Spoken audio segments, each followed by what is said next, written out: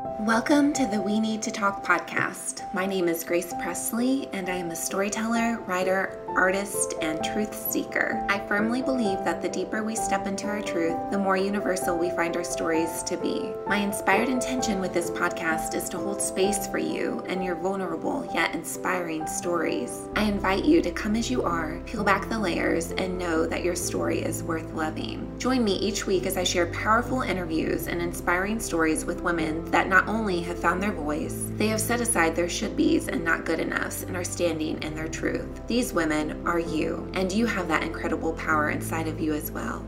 It's right there. Can you feel it?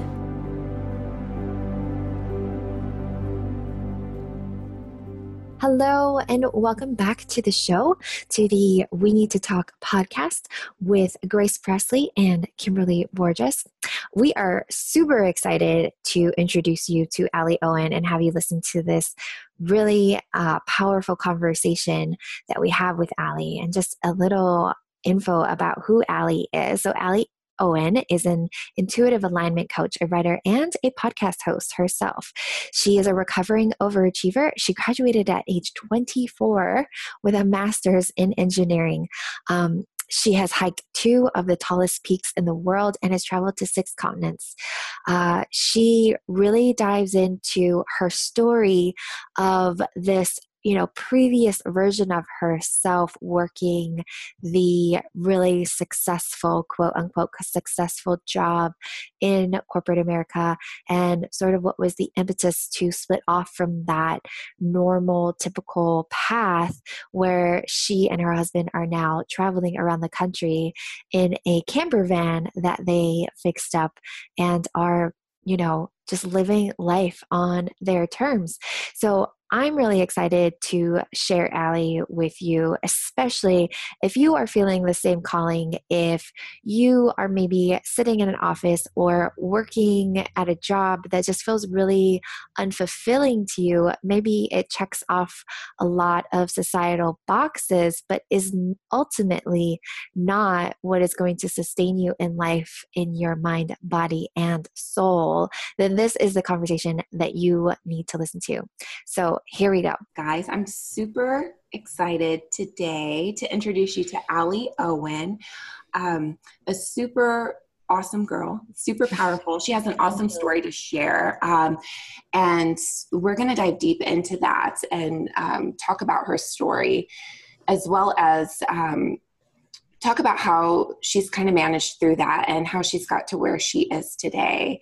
So Alli, I'm so excited to have you today and to be able to hear your story and to share it with our followers and let them get to know you, and also have you share those parts of yourself. So welcome. Thank you, Kimberly and Grace. I'm really excited to be here. Yeah. So tell me, just give the listeners just a little bit about who you are. Just go ahead and dive into who is Alli Owen. So I'll give the brief version because we could be here all day.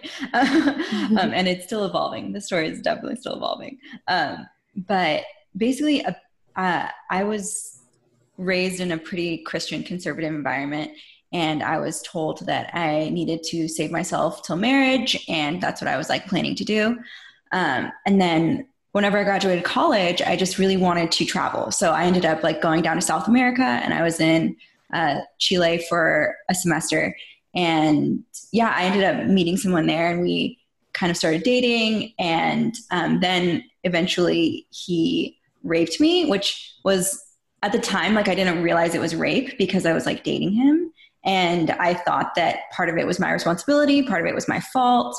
And I really took that shame and that blame on myself for many years, probably 3 years after that. And it kind of subconsciously defined a lot of my actions and who I was following that experience. So after that experience, I found myself overachieving and trying to prove my self-worth in academics. I went and got a master's in engineering, which was not something I was ever passionate about. I just wanted to prove to myself that I could do it. I ended up hiking the tallest mountain in Africa and in the US. And I just found myself coming to a breaking point after all of that. I'm I can't keep achieving more to keep trying to prove my self-worth, because every time I try to achieve more, I just feel like I need to do another thing. Like there's never enough things I can do to like be worthy. And so I ended up facing that trauma that had happened in my past and started going to counseling and really owned my story and let go of the shame and rightly placed the blame onto him, and forgave myself and forgave him for that whole experience. And now I've come into wanting to help other women to do the same, because I feel so many of us have traumas. It might not be sexual, but just like even any traumas that might subconsciously define us and be shaping who we are. And that might not be the person that we want to be, or that might not be, you know, living up to our full extent of who we are and who, you know, we can be. So. Yeah. So you talked about growing up in a very Christian household. Like, what were kind of those ideas, or kind of the you know, that your parents, or like the church and that kind of stuff, like placed on you before the story of who they told you that you were, you know, before this happened to you, and it kind of comes around full circle into finding out, you know, the story you tell yourself of who you actually are. So what are those points of like who were you before this happened to you, you know? Yeah. So I actually, my parents are divorced, and I actually was really, really kind of obsessed with having a healthy marriage, because both of my parents are divorced. They've been both divorced twice. And so I kind of latched on to this idea from the church that if you save yourself before marriage, like you'll be guaranteed to have a healthy marriage. And that's kind of what they didn't really outwardly preach that, but it was like subconsciously, you know, like you have to do this to have a healthy Christian biblical marriage.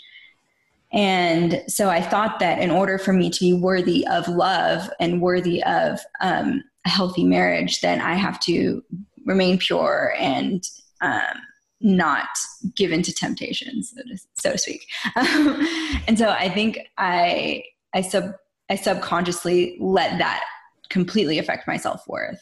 And then whenever it was taken from me, it was just like, you know, where's my self-worth now? I don't have any. Like I have to prove myself. Yeah. Mm-hmm. Did you have any examples? Your parents are divorced. Did you have examples of what quote unquote like healthy relationship looked like growing up, or was it like kind of based off of the Bible or like the teachings, or were there like actually like real people in front of you with loving, healthy relationships?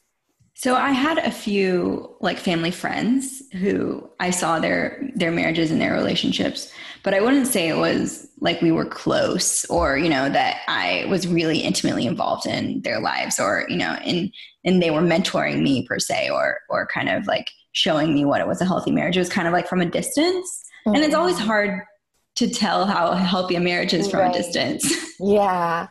Yeah. I'm sort of just curious, like what is the definition that you thought of as a healthy marriage? Like, what was the idea that you had in your head growing up of what it looked like to be happy with another person? And is it the same now, or is it different now? Oh, that's a good question.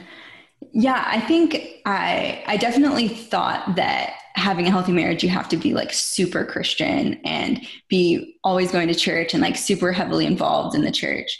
And now I'm still a Christian, but I don't agree that you have to be like a Bible, like by the Bible I don't believe that you have to, I don't even believe you have to be a Christian to have a healthy marriage. I think you can be any religion and have a healthy marriage. Like, I don't think your faith or your religion plays a role in your marriage health. And that, you know, the divorce rate is just as high in the church as it is not in the church. So that just, you know, it doesn't mean being a Christian doesn't mean you're guaranteed a healthy marriage at all.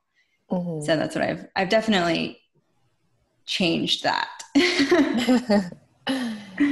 Yeah, I can, that resonates so much with me too, because I grew up in a single parent household. And so for me, during my marriage, just having like that was what you kind of, just clung to, or I clung to, like keeping my family together no matter what. And so allowing all of these things to happen to me during my marriage, like I could justify that. And I had no idea before, any idea of what a healthy marriage looked like, but I just knew I wanted to keep my family together, because for me, I didn't want to have Sawyer grow up in a single parent household. So, you know, the abuse and the domestic violence and stuff like that, like I kept justifying it. But now once you kind of, so for you, you've gone through, you know, this relationship, and now you can kind of look back on that 2020 as to, you know, also having your idea of what a healthy marriage look like, but now having your own idea of that, and then going through this relationship. So you're able to look at both of those, I think, in hindsight with 2020 vision,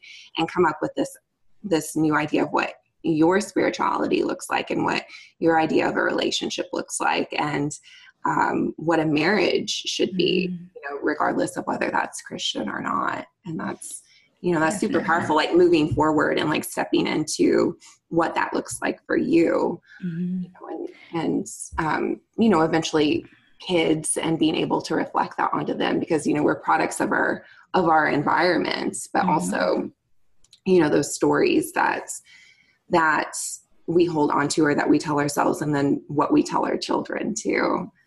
So definitely. And now that I see, I think I glorified marriage in a lot of ways, because I am married now.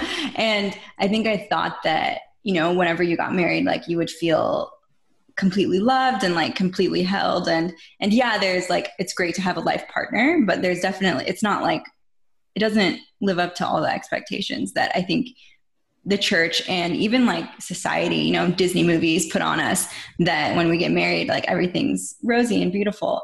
And now I see, you know, I used to be so scared of divorce too. And that was like a huge thing that I just wanted to avoid. And now like a lot of my friends have gone through divorces, and I just see that it is necessary. I mean, I don't think the church is right to, or even society is right to be like judging divorce. And then I look back on my childhood and I'm like, you know, yes, it was hard to have my parents divorced, but I wouldn't want it any other way, because I've learned so much through, you know, even my step parents and all of that has shaped me into the person that I am now. And so I think I've definitely changed my view on divorce too. Yeah. You know, you talk about traveling and things like that too. Do you think that did you do that after this incident happened to you? Yeah. Talk a little bit more about that. Traveling to, let's see, the tallest mountain in Africa. And was it, how many continents? Like 48? No, 6 continents. Yeah. Countries. Sorry. No, 6. I'm also a huge traveler, and I've been to a lot of places, so we're kindred spirits. Awesome. So did you find like you traveled after that? Did you want to travel before? Was this something that happened after this incident to like find yourself and like find, you know, where you kind of, you know, to kind of rewrite those stories, you know? Oh, travel has been immensely impactful on rewriting those stories, and also just gaining perspective too. I think traveling, especially to third world countries, and you see how they live and how they're happy with what they have. And, you know, they have not been given 90% of the privileges that I've been given. And so I think going and experiencing how other people live and seeing what brings them joy really puts into perspective my problems. And, you know, stuff is going to happen to everyone. Like crap happens, and, you know, people are going to hurt you, and people are, it's just going to happen. But having that perspective that like, that isn't going to define you, and that, there are people still with harder life struggles. And, you know, if you are in a group of people and you throw your problems into the center, like you'll grab yours right back. Because it's like everyone's going through something. And I think traveling, and also just like meeting people while I'm traveling, and just like being vulnerable and open with them, and knowing like I'm probably never going to see them again, and them sharing their stories, and, you know, similar to what you guys are doing on this podcast, like just sharing stories and sharing the truth and the vulnerability behind everyone's lives is like really empowering, and just opens up other people to feel, you know, less shame about their stories and what they're going through. Yeah, exactly. I had a question so I'm really fascinated with the process of healing trauma. Mm-hmm. And so listening to your story, and for a lot of people, it might be, there's like the main thing that happens. Like it's either like one incident, or maybe it's years of abuse, but it's like one definable thing that happens that traumatizes us. Mm-hmm. But I think that we tend to not deal with that trauma. And then there's a journey and a process of re-traumatizing ourselves and walking down the path through our life without actually dealing with the thing that happened and that we need to heal. And so, you know, you had this horrible thing happen to you in South America. And then you said it took you about 3 years after that point to actually deal with it. And so what I'm really fascinated with is like letting people, like cluing people in onto that path of where they're avoiding the trauma and can actually start healing, and letting them know what it feels like to be in that state of not dealing with our issues. That's really just re-traumatizing us. And so that they can understand what it feels like, and then be able to see, am I doing that to myself? Do I need to like readjust and maybe start thinking about other things? So I know that was like a very long explanation, but I kind of want to go back to, after this happened to you in South America, what did it feel like those next 3 years, like looking back on it now, what did it feel like to be kind of ignoring what was going on and not really understanding the full scope of how it was affecting you? Does that make sense? Totally. Okay. Yeah. So I would say to someone who, you know, may be having a trauma and not facing it yet, I would say look at the symptoms of your life. So I don't think, for me, I even was conscious that I was avoiding my trauma. And I think for many people, they're not conscious of avoiding it, either because they don't think it's trauma, or, you know, they just want to suppress it because it hurts too much to bring it back up. But for me, I noticed I was overachieving in so many aspects of my life. Like I could never be enough, and I could never be worthy of love. And I tried to just keep asking questions. And so I would just give the advice of get curious with why, you know, you're behaving in certain ways. And, you know, it might be different for you. You might not be overachieving. You might be underachieving. You know, you might be like, F this life, like I'm going to stop trying, you know, and because everyone's just going to hurt me. And if you have that attitude, I would just ask yourself, like, why? Just get curious around it. Don't be judgmental to yourself.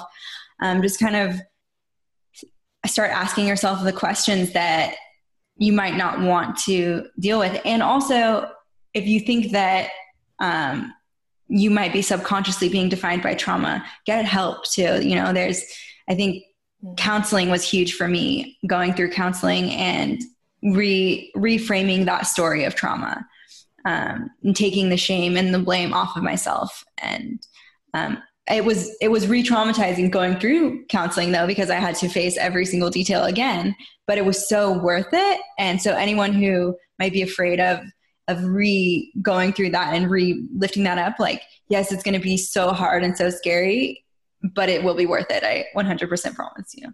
Yes, I agree. So worth it. Yeah, you know, that's super powerful too, what you said. I think too that people don't necessarily realize some of these events are traumatic, or like like that you can call it trauma. Like one of the things you said, you know, it took you a really long time to be able to call this traumatic event rape. And so I think a lot of people aren't even conscious of the trauma. I know for me in therapy, dealing with PTSD, I would like all these things were like flying at me, anxiety, and I would have panic attacks and in a parking lot and Walmart, and I had no idea what was going on. So all this trauma is happening, but perhaps that they're not conscious of it. And so what was that point where you were able to like maybe you were always completely conscious of the trauma. I don't know.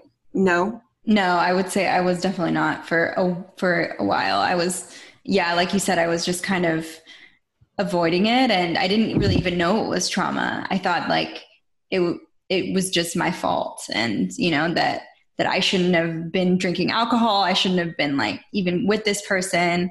And so, yeah, I think like you said, those symptoms like anxiety and depression, those will definitely come up. Like immediately after the trauma, I was pretty much like depressed for 3 months, where I was just like staying at I lived at home. I was like staying at my dad's house. I just like didn't want to do anything. I didn't want to talk to anyone. I didn't want to go out on any dates. Like, I think seeing yourself, like these symptoms will come up if something traumatic has happened. If depression could be a lifelong illness. And so I don't think, just because you're depressed, that means you've had trauma, but it might be something to get curious around.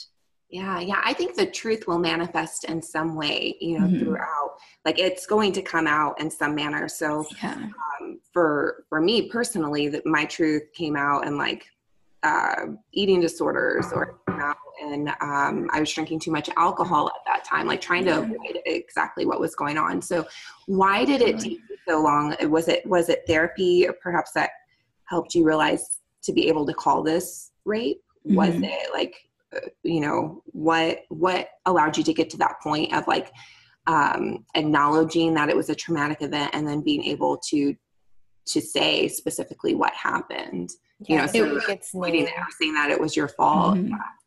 It was definitely counseling. My counselor was the first one who called it rape, and then that gave me permission to do the same.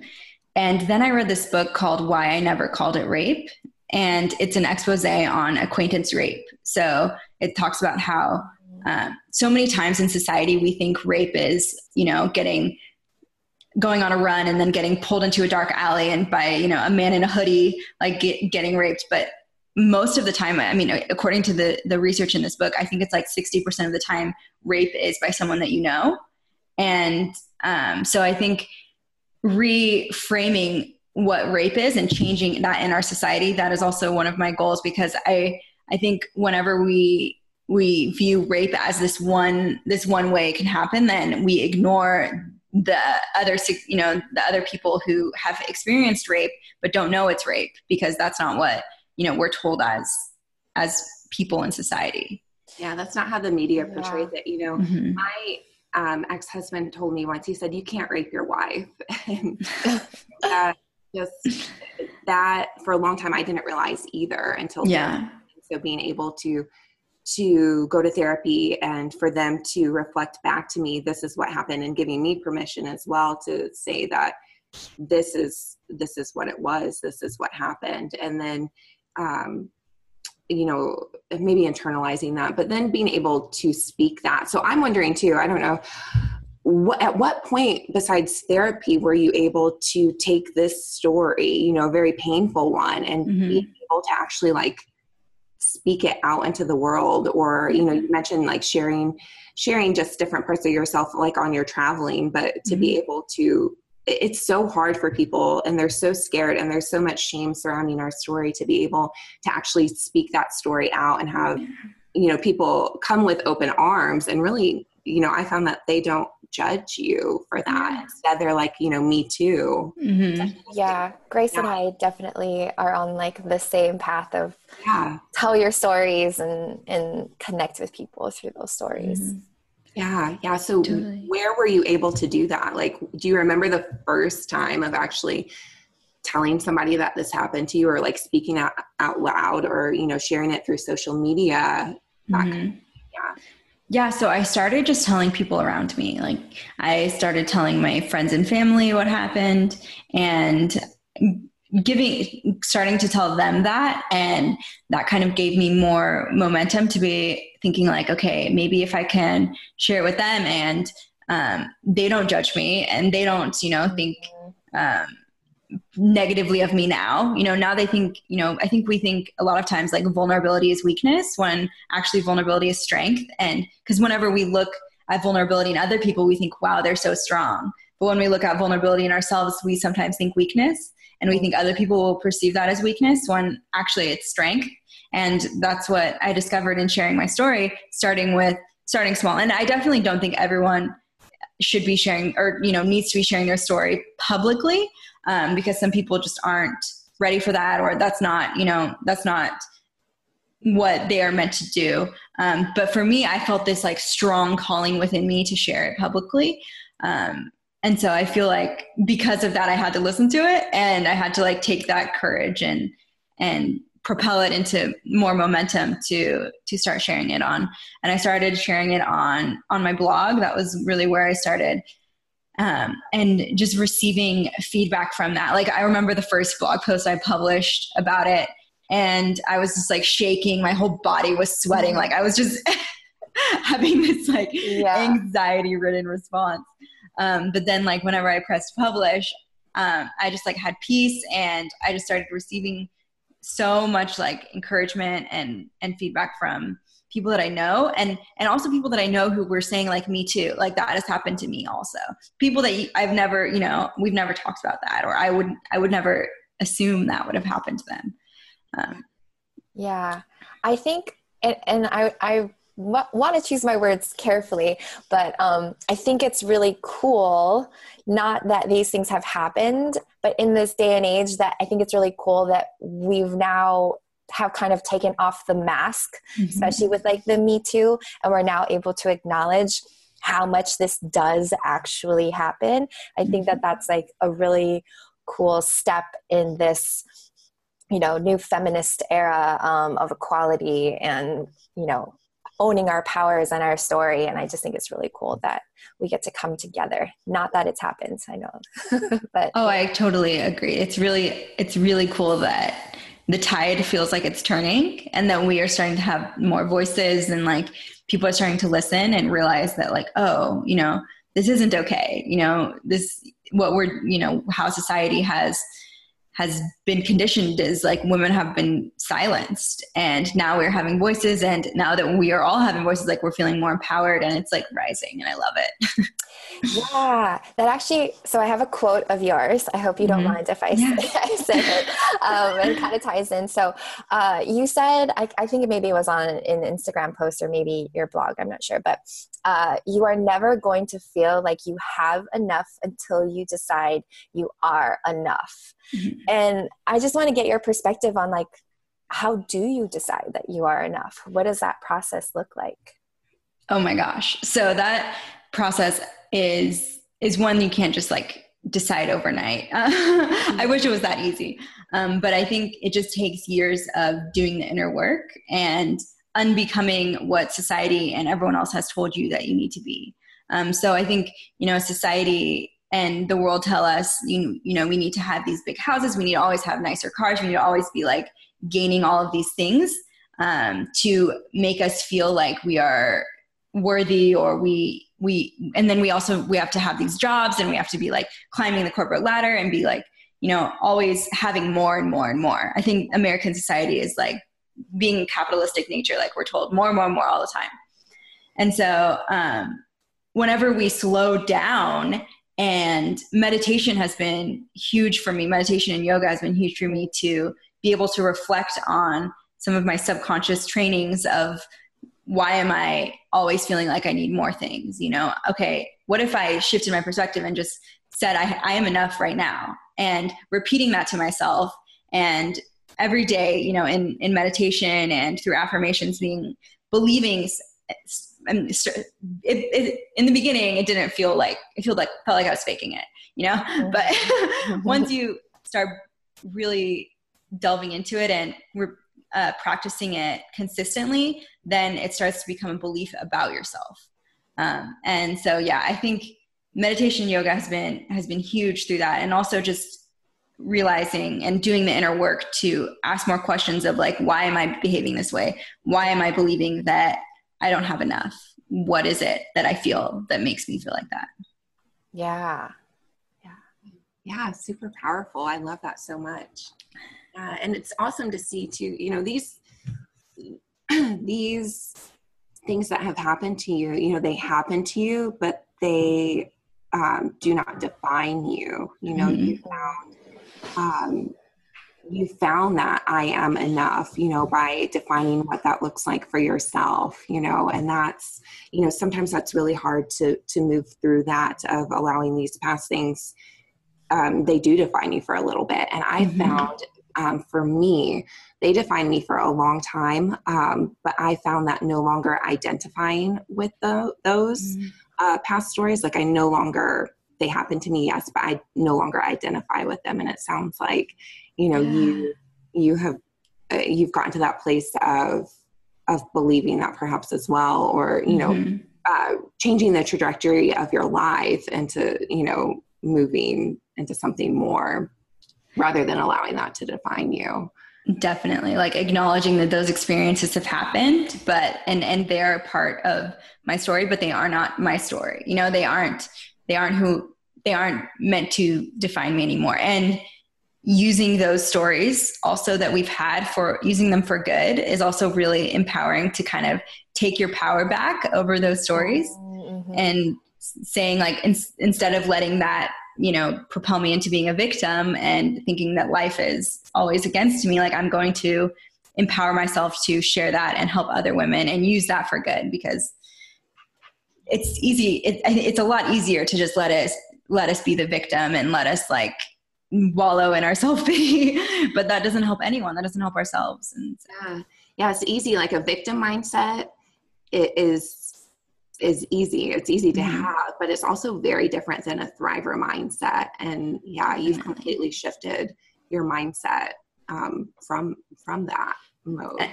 And I want to say, it's not all the time. Like, you know, it's like, it's not, I'm always like on this high vibe, like, you know, a thriver mindset. There's definitely moments where, just like this past week, we had pretty much our identity stolen on the internet. And I just, like, felt myself going back to that victim mindset of being like, you know, everyone's trying to attack us. Everyone's trying to, like, take stuff from us. And it was really hard. And in those, I let myself feel that, though. I didn't, like, try to immediately get out of it and be like, okay, I'm going to be over this right now. I was like, okay, well, this is a feeling I'm feeling. I'm going to let myself feel it, because I think it's important for me to move through it. Yeah. So important. Yeah, it is. It is really important to allow yourself to feel that and move through it, but then also be conscious of why you're feeling it, and then take ownership of that feeling and be like, okay, yeah, this crappy thing happened to me, but I'm going to choose a different story. Yeah. I'm going to believe that the world is good, still good. Yeah.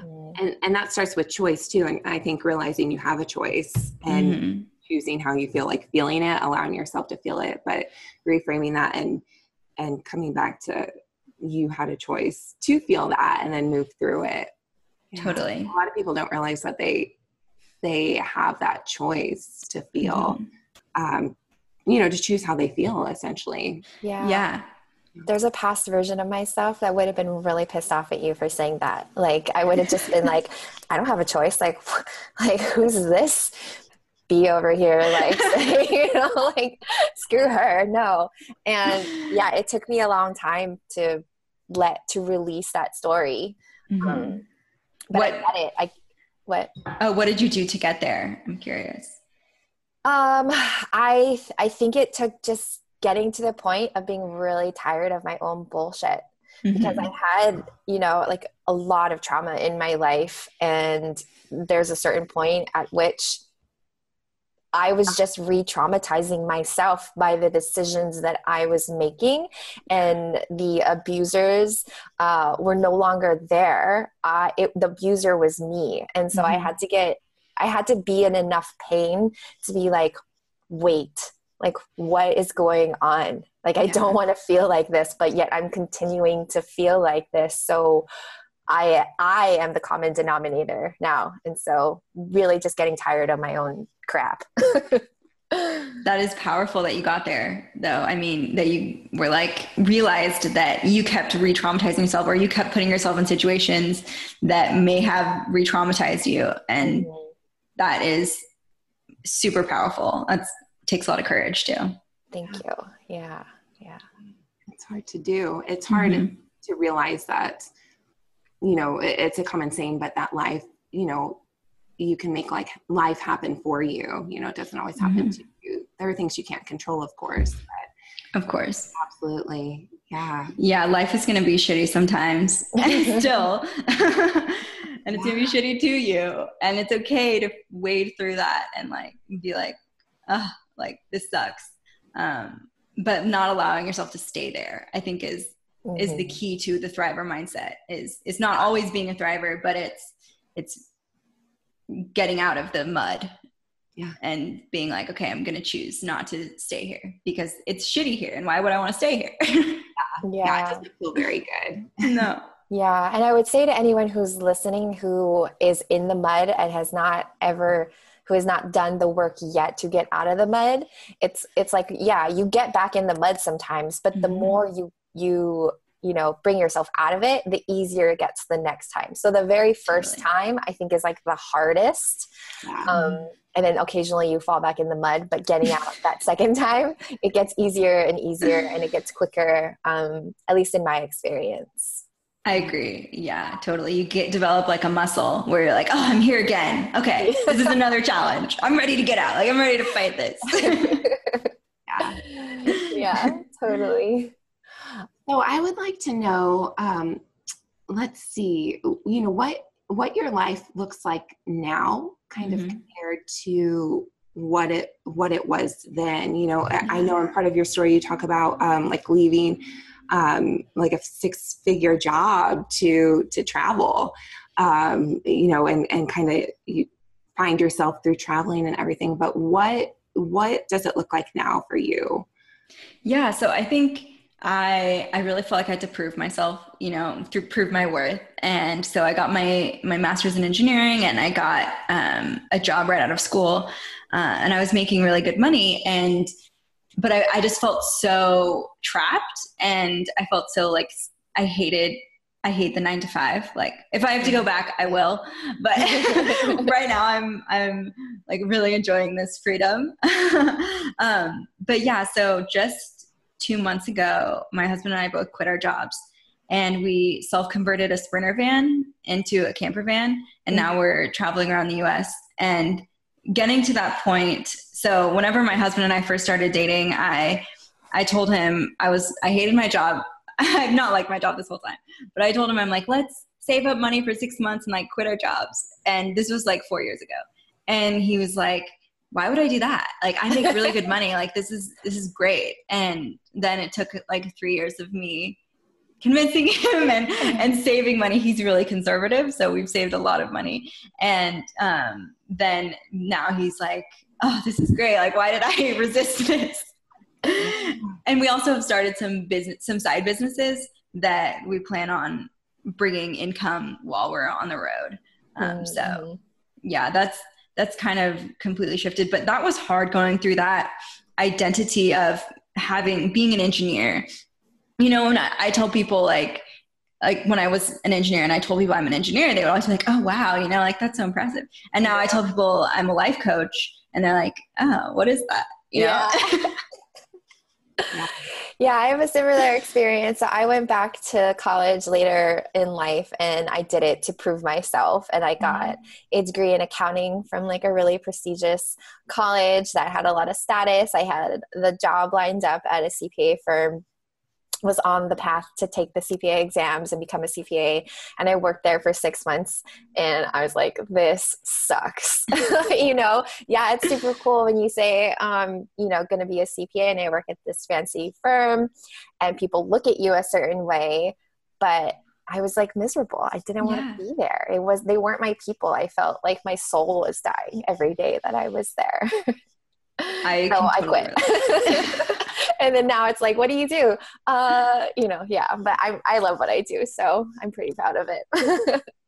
Yeah. I think like what you like we were talking before, like once you decide that you're enough on your own, that you don't need that title anymore, then it's like, why am I holding on to this thing that is obviously soul destroying me? Is it for the money? Okay. Well, if I need money, can I save up? Can I work for and know that there's an end in sight, like for a year or for 6 months or whatever, and then quit? Or, I think it's like once you decide you are enough, then you don't have to have those external titles anymore. And it's still hard. Like there's still that transition of going through the identity crisis almost, I feel like. But it's worth it for sure. Yeah. Yeah. That's a huge mindset shift too, to be able to do that. And that's so cool. Like traveling around the United States. So where are you guys right now? Like we're in not the most glamorous place. So we're in Oklahoma. My dad lives here. So we're visiting my dad and my siblings here. Yeah. And what does your family think about this part of it? So like trying to like prove yourself after that happened. And I'm sure, it comes with like parental expectations and all those things about what you should do and what your life should look like. I know for me too, when I tell my mom I'm a labor and delivery nurse, you kind of get that same feedback of, wow, that's so awesome. And like, Mom, but I'm so miserable. And so, I have created this business. And so what do your parents think of that, from engineer to like owning your own business? What does that look like? I think so. The industry that I was in was oil and gas, and my dad is actually in that same industry. And so he really was hesitant towards me leaving. And it was really hard for him to understand why I would leave. But then once I really explained to him like my heart behind it, and that I really felt like being in this engineering position, even though I was making so much money, I wasn't living up to my full potential. And I tried to explain that to him, that my full potential isn't having all these nice cars, like that doesn't, and making a big salary, like that doesn't mean anything to me. Like that's okay if that means something to you, and that's okay if that's what you'd like to do. But for me, that's not what's important to me. I really want to make an impact, and I felt like in my previous position I wasn't at all. And so I think explaining the heart behind it and telling him we've saved up for 4 years for this. This isn't like a rash decision, and explaining that has calmed the storm. Yeah. I think one of the most powerful steps to anyone who's listening, that wants to change their life, is to simply say to yourself, I give myself permission to create my own definition of success, right? Like making your own definition of what it means to be successful to you, and then going out and trying to create that. And I had to I think we all have to go through that. Like, it's totally cool that I don't want the same things that society told me that I should want, right? Oh, that is so powerful. Yeah, because I think we try all these like different things on. We're like, okay, is this what, or we go down this defined path that society tells us to. We go to college, we get the job. And then once you do that, like, it's okay to not be happy. It's okay. And that's what I found myself asking myself. Like, once I was in my position, I was like, why am I not happy? Like, this is what everyone told me would make me happy, or this is what everyone told me I was supposed to do. And just definitely giving yourself permission to be like, it's okay that this doesn't make me happy. This might make someone else happy, and they should have this job. They should be doing this, but it's okay. It's not me. Yeah. I feel like finding that definition of happiness, it comes in like waves, and like, what settles with you. Like, I don't know, as far as like your job goes, when you leave high school, you're given like your Myers-Briggs and like what, kind of like through your counselor, like what looks good for you. And I think we're so set up with like that idea of like that 9 to 5 and all the cars and the nice big house. And, that's what society identifies as being happy. And so, just even talking about like your travels and like traveling around the United States, like you're just bubbly and like full of light and, just smiling. And that's super powerful too, to live in that truth for you. And so I'm wondering, like, as part of your business, like, tell me like a little bit about that and how that is reflecting into perhaps like the clients that you teach, and like you're serving them, like how, like you're living your truth now and like your happiness. So how are you teaching them to do that through your business? Yeah. So I started my business about a year ago, and that was when I was still in my job. And I found myself like starting it kind of out of a place of desperation. And I found myself starting it because I really wanted to get out of this job. And I was like, I need to prove myself as a coach. I need to get all these clients right away. And I need to start making money so I can leave my job. And then I gave myself permission to not do that and to be like, okay, I'm just going to get curious around what makes me come alive. And I'm not going to put all this pressure on myself to be this coach with thousands of clients. I'm just going to kind of see what I really like to do. And so doing that, and also because we've saved so much, like we don't have to make an income right now. We're okay. So I'm not like, I don't feel the pressure of that. And so, yeah, if anyone is like looking into starting their own business and stuff, I would totally recommend just getting curious and not just like choosing one thing and going down that path, because that's what I did in the beginning was like, I chose coaching and I went down that path. I was like, this is what I have to do.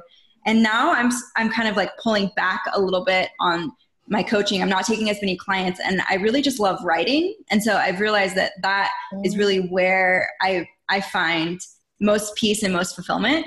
And so that has kind of taken some like permission giving though of me being like, okay, it's okay. I can still be a coach, but I don't have to be like the coach with thousands of clients that's making six figures that everyone talks about on the internet. Like I can just be a coach who helps a small amount of people. And then most of the time I spend writing and working on other things.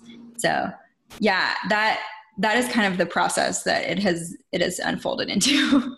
Yeah. And I love that, like being curious about what makes you come alive. Like, so like, we're so not in tune with that usually, you know, as just human beings, like what makes you come alive. And so joining, you know, Kimberly and I were in the same mastermind, and I know, Amber would kind of reflect that back in some of her things that she would say. And it took me a long time to figure out, like, I don't even know, especially after trauma and those kind of things. Like I was always told, you know, and parents and that kind of stuff, I was always told, I guess, what you should be feeling as far as happiness, not what makes you come alive, and to get curious around that. Like people don't normally think like that. So that's really powerful to be able, one, to be able to recognize that, and two, be able to teach your clients that and reflect that back to them, thus giving them permission to do that for themselves. And so, and for any of the listeners listening, like you've always had that permission. It's just recognizing that you have that permission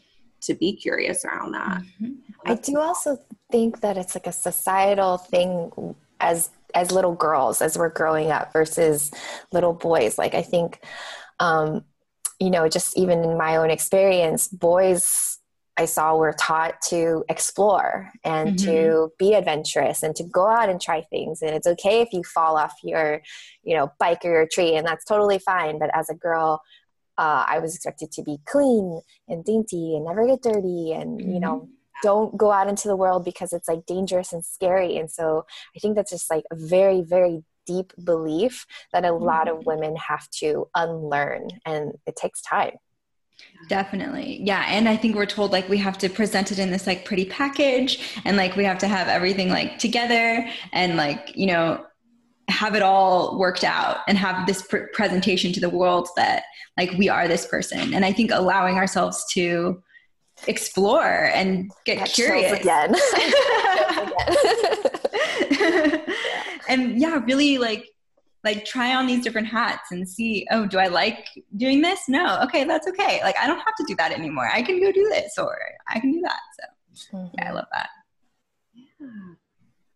I have a question that's kind of a little bit off topic, but as I was looking through your Instagram, and I just saw this post that I just thought was so refreshing. And we were talking a little bit about how you and your husband are fixing up the van. And so in this post, you got really, really honest about how the two of you were kind of fighting with each other and like not actually being that nice to each other, which I just thought was so great that you just shared that.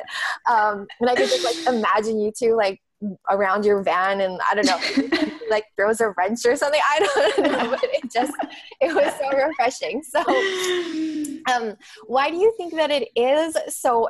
Obviously, you think it's really important to be really honest and to show your actual life. And I know Grace says this a lot. You word it so beautifully, Grace. How do you say it? Like highlight your real, not the highlight reel, highlight your real, REAL. Can I say I love that. Real. And so why is that so important? And how do you muster the courage to be so honest? Oh my gosh. So I think it is a muscle that you practice of like being real with yourself. Well, first it's being real with yourself, and then it's being real with the world. But yeah, I think it's like, why would I hide that? You know, I just kind of ask myself that question. I'm like, you know, other people, like, just because, and I think redefining healthy marriage too is super important. Being like, okay, a healthy marriage doesn't mean that we don't fight, or doesn't mean that we don't argue, or doesn't mean that, you know, I don't get annoyed with him, like, especially with the van bills. No, this is a funny story. So whenever we got married, like, he was super chill. Like he was always like super laid back, and I was like the more uptight one. Until the van build. And I saw this whole other side of him. I thought it was hilarious. He's like super perfectionist. Like everything has to be perfect. And then I would be like sawing something, and he would be like watching me, like see if I was doing it right. And I would be like, can you not watch me? Like, really? Like, and I am with the van. I was like, let's just like glue it together. Like, let's just get it, let's get it done. And he was like, no, it has to be perfect. And so like, I'm thankful for his perfection tendencies though, because he made a really kick-ass van. Like, it's super awesome. And, you know, I'm like, well done, babe. But then I'm like, you know, you can't project that onto me. Like, I got to do my own thing, and I have to feel empowered to, you know, take the saw and do it. And so I just open communication about that, and being like, okay, if I understand you want this perfect, so I'm going to let you do it. I'm not going to like interfere with that. If there's something I can help with, you know, let me know. I'd be happy to help. Otherwise, I'm going to go inside, or, you know, just take a break. Yeah. So I think just being like super vulnerable with your partner is the first step before you're being like vulnerable with the world too. And just being real with each other, and knowing, you know, we're still learning about each other too. We've been together like 4 years now, and we're still discovering new things and going through shit that we're going to keep going through. And I'm sure we kept thinking like, you know, this van bill has been like having a child, you know, like we don't sleep. We're like constantly dirty. We're like thinking of, this is all we can think about. Like we've never had kids, but we call like our van our child right now. And so I'm sure like whenever we have a child, we're going to look back on the van and be like, wow, that was so easy. Like, why did we think that was hard? Yeah. So yeah, I think having perspective on your own problems really also enables you to share it and be like, okay, this is just like so silly, you know, even though we're fighting and it feels like a big deal right now. Cause like I stormed inside and I was like, stop watching me saw. It's not a big deal. And it's pretty funny. Yeah, that's so much fun. That's so exciting. I love reading about those things because I would love to have a tiny house or like like redo it like a school bus and to like, well, won't like travel, you know, but I just saw your 7 and that's just a little bit, it's difficult to be able to do that with and stuff. So that's so much fun. So what does your life look like now, Alli, like going into the future? Like what, you know, what are you planning? What are you dreaming of? What are you curious about? You know, what are all those kind of things for you? Totally. So my husband and I have started some businesses that we're getting curious about, I would say. And that is kind of our priority right now, even though we're traveling full time and like we really want to spend a lot of time enjoying the nature of where we are. We're really into hiking and backpacking and want to spend like as much time outdoors. We also really want to build these businesses that will sustain us so we don't have to go back to our jobs when the money runs out. And so that is a huge part of our focus right now. Is we have a baked goods company where we make muffins and mug cakes for the ketogenic diet and the paleo diet. Oh my God, can I sign up? Yes. That's so awesome. Yeah. Yeah. So we had this idea like a year ago, and now we finally, cause we live in the van, so we can't like produce muffins out of the van. So we finally got some manufacturer who's going to produce the muffins for us and then ship them. And so we just do like the business development and the marketing and all of that. So yeah, that is our big focus right now. It's called Primal Noms, if anyone wants to check it out. And then, yeah, I have my podcast that I really just love doing and have a blog and Instagram. And yeah, we're just kind of seeing where that goes. But in seeing where that goes, we're being very strategic about it too. We're not just like, oh, I'm just gonna, let this happen. We're like, we have business plans and we are actively pursuing our goals. So yeah, that's what it looks like right now. So exciting. That's awesome. I didn't know about the muffin part of your business. So yeah, Matt is the muffin man. That's what I call him. Are they like baked already, or is it like a package and then people bake them at home? So we have a mug cake where it's just like a hot chocolate packet, and you just put an egg and butter and melt it in the microwave and then put the hot chocolate packet in it. And for a minute, it will make it. They're so good. I'm like obsessed with that. And then we also have a muffin product that is like ready-made already. But we've had trouble finding someone who will create that for us in a kitchen because we are a startup and a lot of the bigger like food manufacturing companies like don't want to work with startups because it's like high risk and we have a low minimum. We don't want to run like 100,000 pounds of muffins right when we start. So yeah, we haven't found someone to produce the muffins yet, but we do have the mug cakes. Those should be coming out later this month. So. Oh, yay. Awesome. It's exciting. It's like finally. And I think for anyone starting business too, I think just like having patience because everything takes so much longer than you expect. Oh my gosh, it so does. Yeah, that's been a definite wake-up call for me. And just like figuring, like you didn't come necessarily from an entrepreneur world. And so it's like figuring that out is a process, which is part of staying curious too. Totally. Yeah. And being okay with pivoting too. And, we started this entrepreneurial journey because we weren't happy with our jobs. Like, let's not go into an entrepreneurial position where we don't like what we're doing. Yeah. Oh my gosh. Yeah. That's huge. Like ending up hating what you've created for yourself. Yeah. Do that. You're like, wait, I just recreated my life in the past. Like, I didn't want to do this.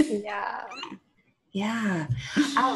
So we've talked about some awesome stuff today, from your story to, your business and all those super just fun things and staying curious. I want to ask just some fun questions. Do you want to do that, Kimberly? Yeah, I actually just have one more question. We kind of talked about, the hats that girls wear or are encouraged or not encouraged to wear. So with all of the hats that you've worn in your life, daughter, wife, friend, traveler, engineer, business owner, all of these, van fixer, with all of the different hats that you've worn, what have you learned about what it means to be human? Ooh, that's a good question. I think I've learned that none of these hats really are that important. That all these hats that we try to put ourselves in this box, like, and make ourselves presentable to the world in some way. Like, I'm a wife, I'm an engineer, I have all this together. Like, they're all like bullshit. Like, just throw the box away, like throw the hats away, like just be okay with being yourself and be okay with wearing 40 hats or wearing the weirdest looking hat that everyone looks at and points at, or not wearing a hat at all. Like, I don't know where I'm going with this, but no, I like it. Wherever you're going, I like it.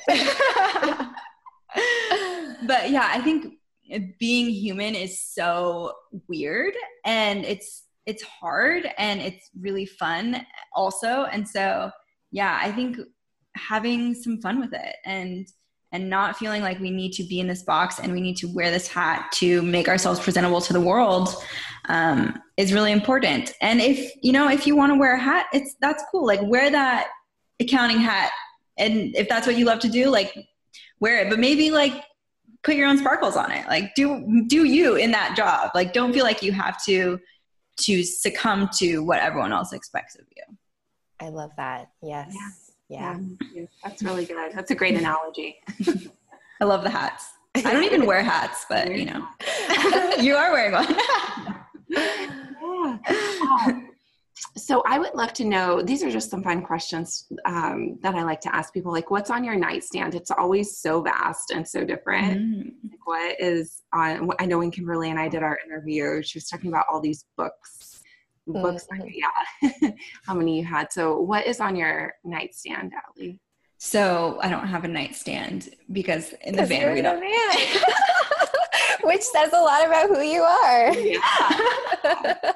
Awesome. So on the spot closest to my bed though is the Kindles. That's the closest. But honestly, we haven't even busted them out. We've been in the van like full time a week now.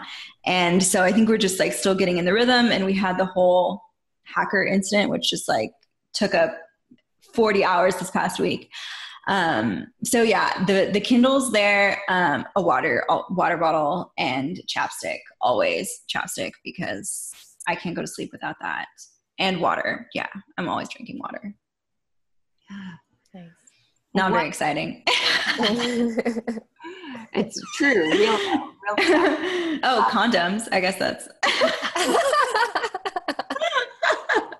I'm not on the birth control pill and we don't want to have kids. So yeah, you can edit that out if that's like not really cool. We're having this like challenge this month where we're having sex every day, and yeah, it's been good so far. I mean, great so far, obviously, but it's been like, we noticed like we were just not having sex that much, and we were like, we want to have more sex, so let's do it. Let's like make ourselves a commitment that we're going to do it every day, even when we're tired and we don't feel like it. So yeah, it's been fun. What, 6 days in? Yeah, that's it. There was a TV show about that, like a couple years back, like 7. I don't know. Do you know what I'm talking? Anybody? No, what is this? Like 7 days of sex or something like that, and how it, some people, I think it was actually more than that, but marriages and just getting back into like embracing that and enjoying each other and not being so stressed about it. Yeah. We read this book, or we were listening to this book called Girl, Wash Your Face. Yeah. Have you heard of it? Yeah, I've heard of it. Mm-hmm. Yeah.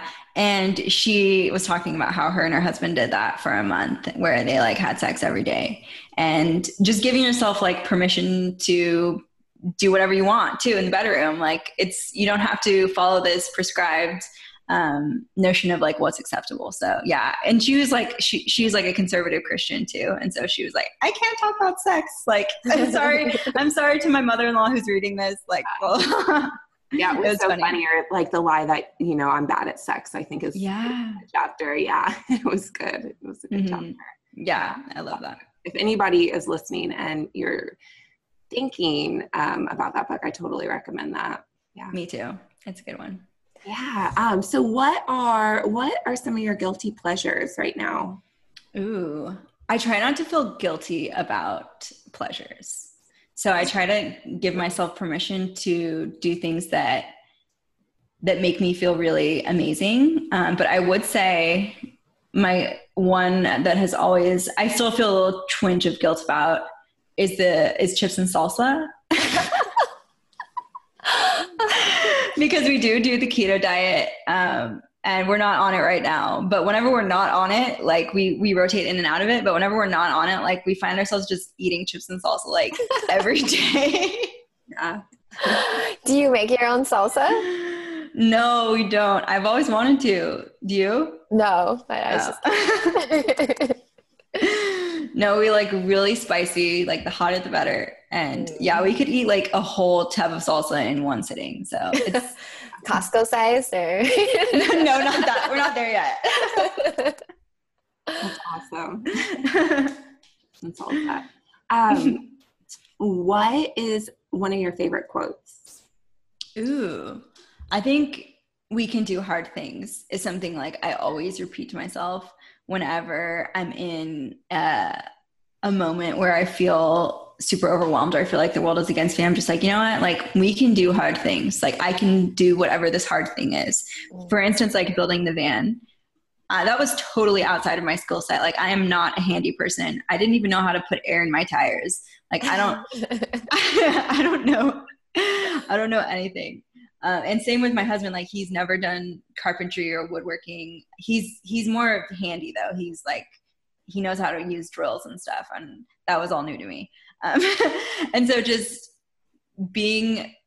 accepting that I'm going to mess up, but I know I can do this hard thing that is hard for me right now. Like, doing the van is like a very physical representation of like doing something that's hard. But just even when you're like in the mud and, you know, something happens to you, I always just like repeat to myself that like, I can do hard things. Like, even in the past, I've overcome whatever's happened and I'll overcome it again. Yeah. I love that so much. Yeah. And the van is like a obvious representation of that. That's so good. Yeah, and even just living your life, what you're doing right now, you know, it's kind of hard and scary. Yeah. Being an entrepreneur and you're doing it, you know. It's terrifying. Yeah.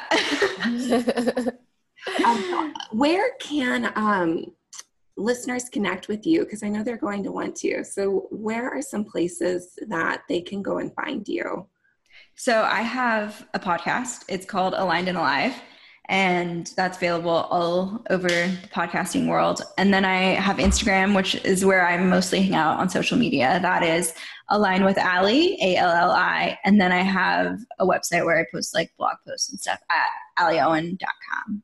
Yeah. So can they find your muffins and your keto muffins there? Oh yeah. Paleo Noms. Primal Noms. Primal Noms. Okay. Mm-hmm. Yeah. Primal Noms. We have Instagram, primal_noms, and then website primalnoms.com.